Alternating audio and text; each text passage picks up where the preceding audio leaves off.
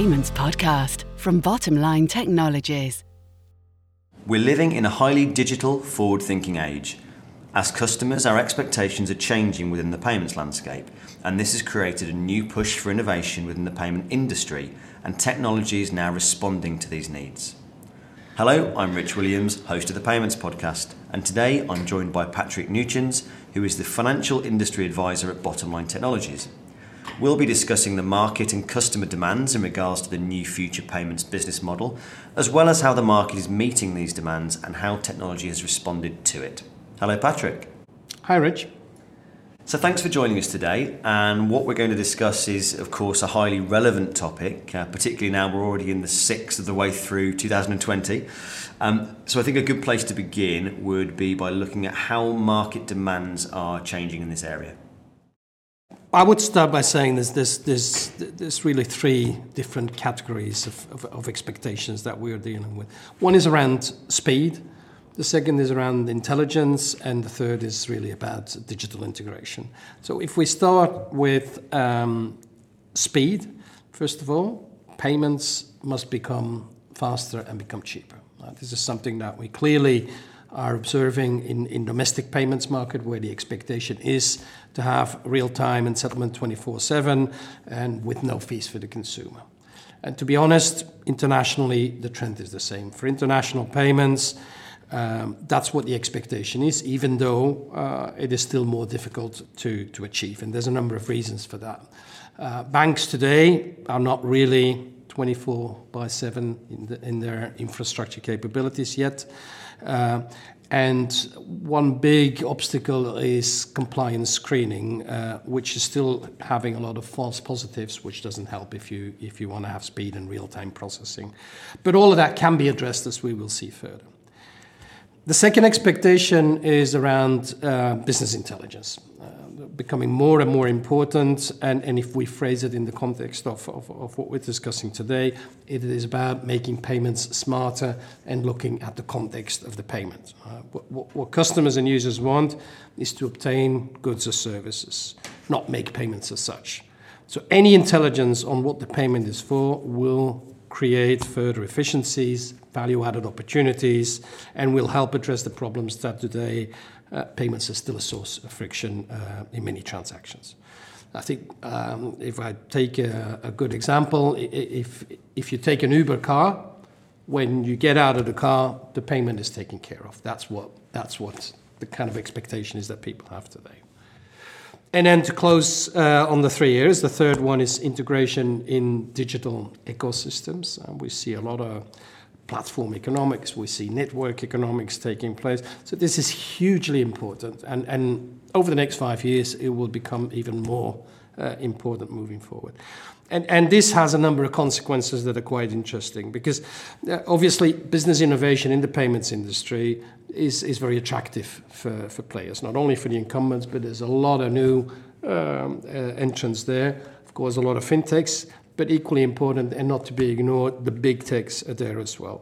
And they will come, they will disrupt, they will innovate, and they will compete with the traditional players. And what we're seeing is a move towards a model that is more cooperative in the financial industry, where diverse business partners interact in these ecosystems in a very efficient way and in real time. Okay, and as a consequence for the traditional banks and solution providers like Bottomline, they must adapt to play and remain competitive in the payments industry space. So they need to focus on simple integration, real-time services, and fast deployment, so they can adapt quickly to changes. And maybe worth mentioning as a final point on this topic is to say that we see that as a result of all these things happening, the distinction between domestic and international payments is actually fading quite fast in a digital world.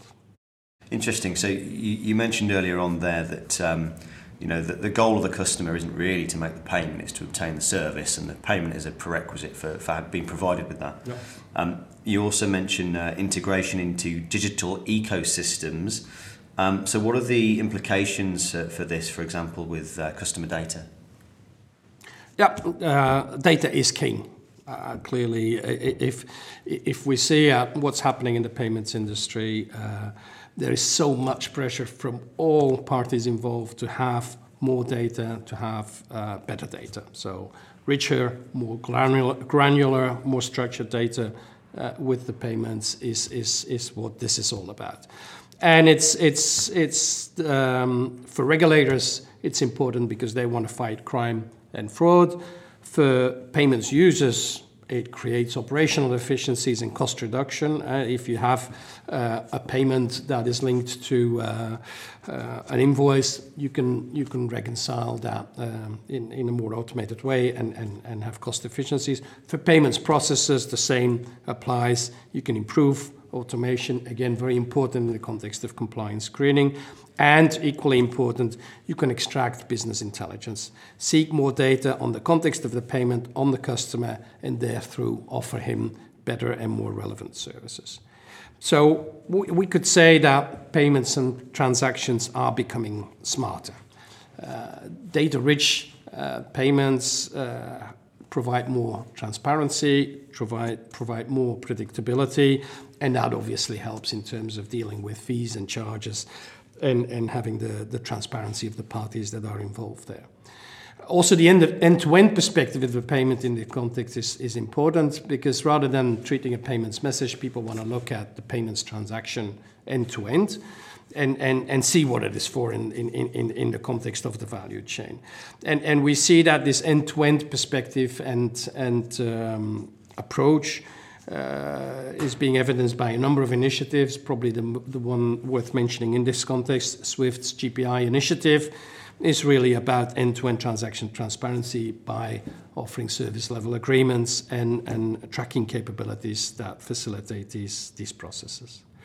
And of course, as we already said, smarter payments allow for better customer data intelligence, which of course then helps in creating new value-added services, and where the focus is on the service that adds value to the transaction and not just processing the payment. Yeah, that's a good lead in actually, Patrick. So the market demands and expectations for the payment industry are quite extensive, and that immediacy for access to that rich data and the immediacy of fulfillment of payment is becoming more and more prevalent, which is understandable really considering the sheer number of potential opportunities that are being generated by these new initiatives. But how exactly is the financial industry addressing the demands of the market, Patrick? Yes, clearly a lot is happening in this area, but let's maybe focus on three particular areas that really show how the industry is responding to these changing requirements from customers and corporate clients. And there are really the three perspectives that are relevant here, from the regulator's perspective, the markets themselves, and from the standards domain. So if we start with the regulators, basically the response from the regulators has been open banking, which it's being imposed on banks by regulators with the purpose of increasing competition and encouraging innovation. So that is clearly a driver for the whole open banking initiative, not only in the UK but also in Europe and other places. And let's say that this transparency is achieved by enabling seamless access to data through the implementation of APIs.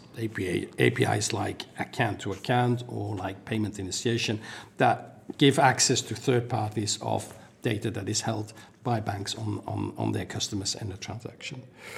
The consequence really is that open banking again opens the door for non-bank entities to enter this financial service space and offer services on top of what the core capabilities of the banks are by providing value-added services on top of these basic capabilities. And that also means that banks' current value add and business model is challenged by these new players, and they need to respond to that. If we look at the financial markets, the response there is really this whole push towards instant payments and real-time process. We've seen it in the UK. Faster Payments is there since 2008. They were probably amongst the first to go towards an instant payment infrastructure. In Europe, it started with SEPA in 2015, but now we see schemes emerging in many markets in Europe, including the Nordics, EBA, and more recently Eurosystem TIPS, which is providing those real-time services. And it's not just Europe. It's all over the world. We see it in Australia, China, India, Singapore, the US. I think today over 50 countries probably have instant payments infrastructures. And that is really in response to this need for speed, if you want. And an interesting observation there is that these faster payments are not only an attraction to new players to come and play, but they're also a challenge for some players who are there, like the card companies, who have to respond to that, because they're under pressure with their business models, and what we see as a consequence is that some of the card companies are taking initiatives to position themselves in this financial industry, real-time payment world in a different way. And you see, for instance, MasterCard acquiring Transfast. You see Visa acquiring Earthport. Clearly, that is to reposition themselves to seize the opportunities and to fight off this faster payment competition. And further repositioning takes place as well, really by acquiring incumbent players in the interbank space. A good example there is MasterCard's acquisition of Vocalink. Okay, so again, dynamics of how things are moving. And then finally, and that leads us to the ISO 2022 perspective, the standardizer space. So for all of this to be possible, something is needed that actually structures it, that standardizes it, and allows for interoperability between the different systems. And for smarter and better payments, ISO 2022 is clearly the messaging standard, the financial messaging standard that is setting the future and catering for all the needs and requirements that these market infrastructures require. As we see today, almost all the instant payments schemes use ISO 2022 as their messaging standard. We see it is being adopted by a lot of the high-value real-time global settlement systems like Fedwire, CHIPS, CHAPS, Target2. SWIFT is in the process of moving its whole correspondent banking messaging space from FIN to ISO 2022 as well. So clearly the push and the general adoption is there, and ISO 2022 is becoming this global standard. And it's not a surprise, because what 2022 does is offer end-to-end common standards for both domestic and international transactions. It allows, as we mentioned before, this need for more data, more granular data, more structured data. That's what ISO 2022 enables. And by doing that, it also creates operational efficiencies that people are looking for in that context. So ISO 2022 is, if you want, some kind of enabling glue in this whole payments space, where we see the evolutions and the interactions between all those domestic and international systems becoming more and more important. We're living in a global world, and that's certainly the case for payments. And ISO 2022 is clearly an enabler for that future. Okay, so the markets are demanding more data, more richness of data, more speed of settlement. The banks are looking at ways of dealing with fintechs to take care of some of the more tricky pieces for them. And the regulators are building the standardization to actually drive this forwards. If we look specifically at the financial messaging space, how exactly have the demands of the industry gone on to trigger the new technologies to make all this possible? The financial messaging model that has enabled the payment space has been around for a very long time. And it is something that for many years worked, and there was no need to challenge it, and it catered for all the requirements that were there, and it evolved, and it adapted and adjusted. But in recent years, again, in response to these different demands, market demands that we've been talking about, things are changing because the traditional messaging does not necessarily cater for the requirements of these new environments and the speed and the interaction and all of that. And what we see is that there's some technology innovation taking place and entering this traditional messaging space because this new technology caters for solutions that the traditional messaging cannot necessarily provide. And we're talking about blockchain, we're talking about APIs, in the context of open banking, but also outside thereof, and real-time processing clearly are innovations that are taking place. And these are then further supported by new capabilities like big data processing, cloud computing, artificial intelligence, machine learning, etc. So it's actually amazing to see how technology is just catching up to the requirements and the demands of the market, and it's interesting to see how that evolution will take place in the coming years. If we look at each of the three I mentioned in slightly more detail, and let's start with blockchain, it clearly is innovation that works. It provides new approaches for automation, and we see that there's a number of initiatives taking place in the payment space where people are trying out how they can use blockchain in this context. Reconciliation is a good example where we see some proof of concepts and some approaches there. Ripple is a blockchain-based solution for its settlement system. And even though there's some initiatives in payments, I think today it's probably more security space that will benefit from blockchain innovation in the shorter term. Because what we still see with blockchain is that it's not an end-to-end solution. So blockchain is not just going to come in and replace financial messaging because it lacks integration capabilities, it has no interoperability, and therefore it cannot provide an end-to-end solution today in that respect. But clearly it has niche positions within the value chains where it adds value and where it provides innovation and automation that cannot be achieved through messaging. With APIs, it's a bit the same story, if you want. It's basically new ways of accessing data and new services. And one of the great benefits of APIs, of course, is they are real time. So it supports the whole real time processing push that people are expecting.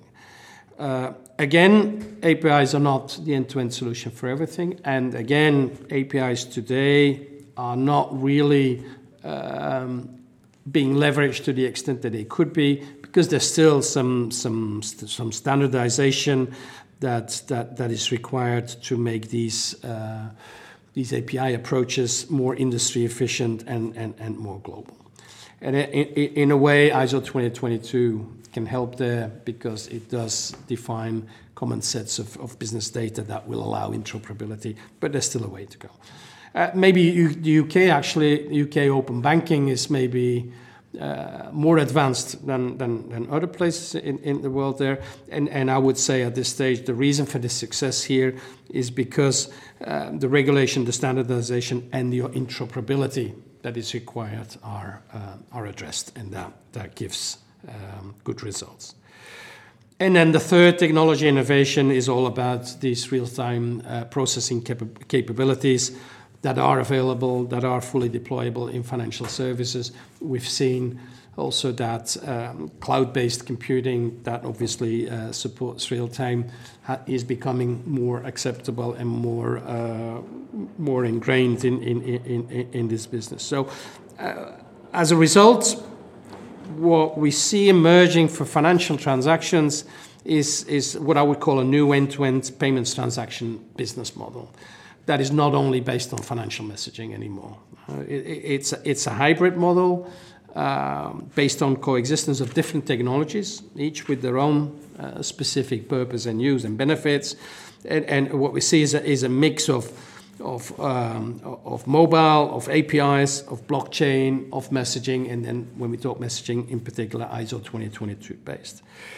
And as an example, what you could see is, for instance, mobile e-banking APIs are very interesting for payments initiation, whilst blockchain is probably a good technology for clearing and settlement, and the ISO 2022 messaging is probably the best solution for catering for the interbank flows.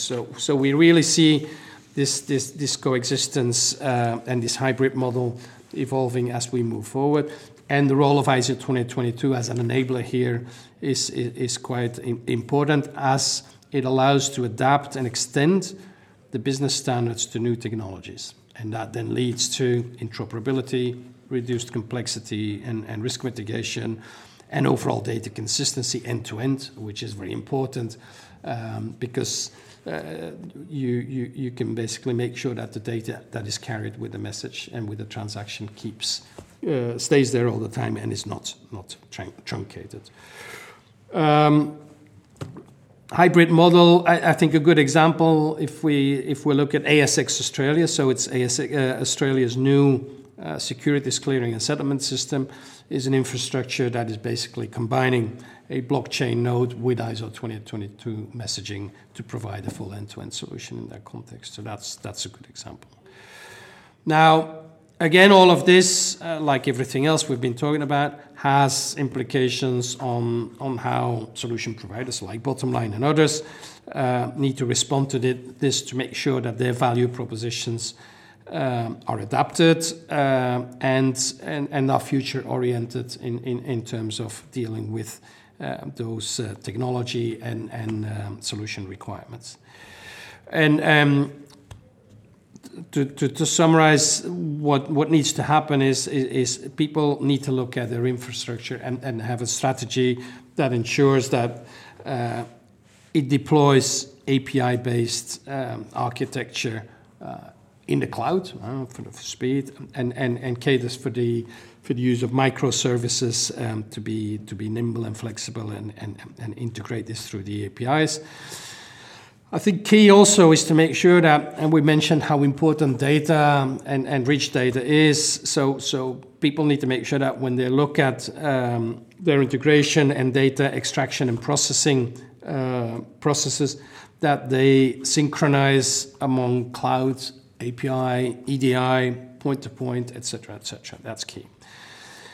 I think today instant payments must be part of any core offering, and it's probably for any future offering where it should start. And then if we look at the other end, the legacy systems, there's a lot of legacy infrastructure and platforms out there, and they just cannot necessarily be all replaced with new facilities and new processing, but they need to be enabled with API and instant payment capabilities. So there's a lot of work to be done for some people. It certainly sounds like it. So we know what the markets are demanding. We know where everyone's hopefully trying to strive towards more standardization and more innovation. Practically speaking, though, Patrick, how will these opportunities and benefits actually be brought to and made available to businesses to actually take advantage of? As I just explained, I think that financial institutions and their solution providers need to evolve their architecture, and there's a number of reasons we've specifically talked about in that context. But that's not sufficient. I think if they want to leverage the capabilities and the opportunities and benefits they can offer to their customers, they're going to have to rethink their business delivery models as well. And respond in a way that is adapted to how people want to consume services and processes in that context. And what we see is basically, if we assume that real-time payments is going to be a key driver in this context, the real-time payments business model that we see appear is one of rails and overlay. That's what it's referred to. Rails. It's about providing basic functionality at a very low cost on a public good basis. And those are the rails. And then additional functionality is delivered as overlay services, the value add, where then people are willing to pay for those benefits and the support. The infrastructure needs to consider moving to open platforms which can easily leverage cloud APIs and are going to be more and more data-driven, which then logically leads to digital marketplaces and platforms economics in that context, which are driven by open banking initiatives. But what we see is there's other initiatives as well. There are a number of collaborative partnerships taking place where a number of banks and solution providers share data in a digital ecosystem and create new dynamics by doing that. I think that's a key direction. And given the cloud is becoming so efficient, banking as a service is really there. And it's interesting because it gives fintechs and non-banks access to bank infrastructure and offer services on top of that. So there's a lot of movement and initiative in that respect. And then finally, as I mentioned before, those big takes, as I said, they are they want to play. They want to be disruptive innovators or innovative disruptors. Basically, again, with Visa Direct and MasterCard Send are two good examples of new initiatives of some players in the real-time payment space. So for me, and to close, I think what's happening in the financial industry, in the payments industry, is extremely exciting. And I think there's a lot of fantastic opportunities for people to provide solutions and be a player in these ecosystems, focusing on innovation, probably also focusing more and more on this collaborative and the partner aspect.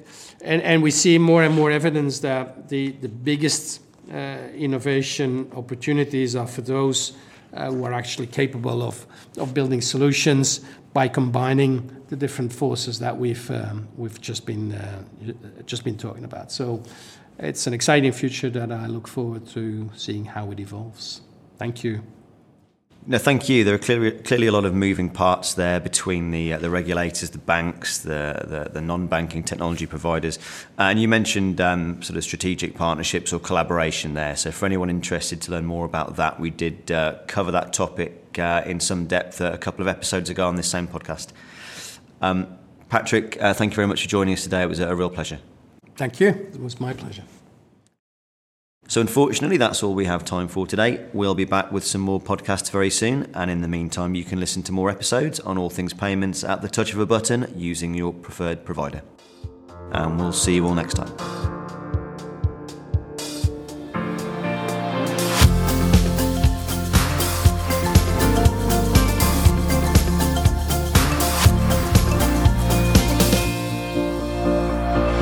Payments Podcast from Bottomline Technologies.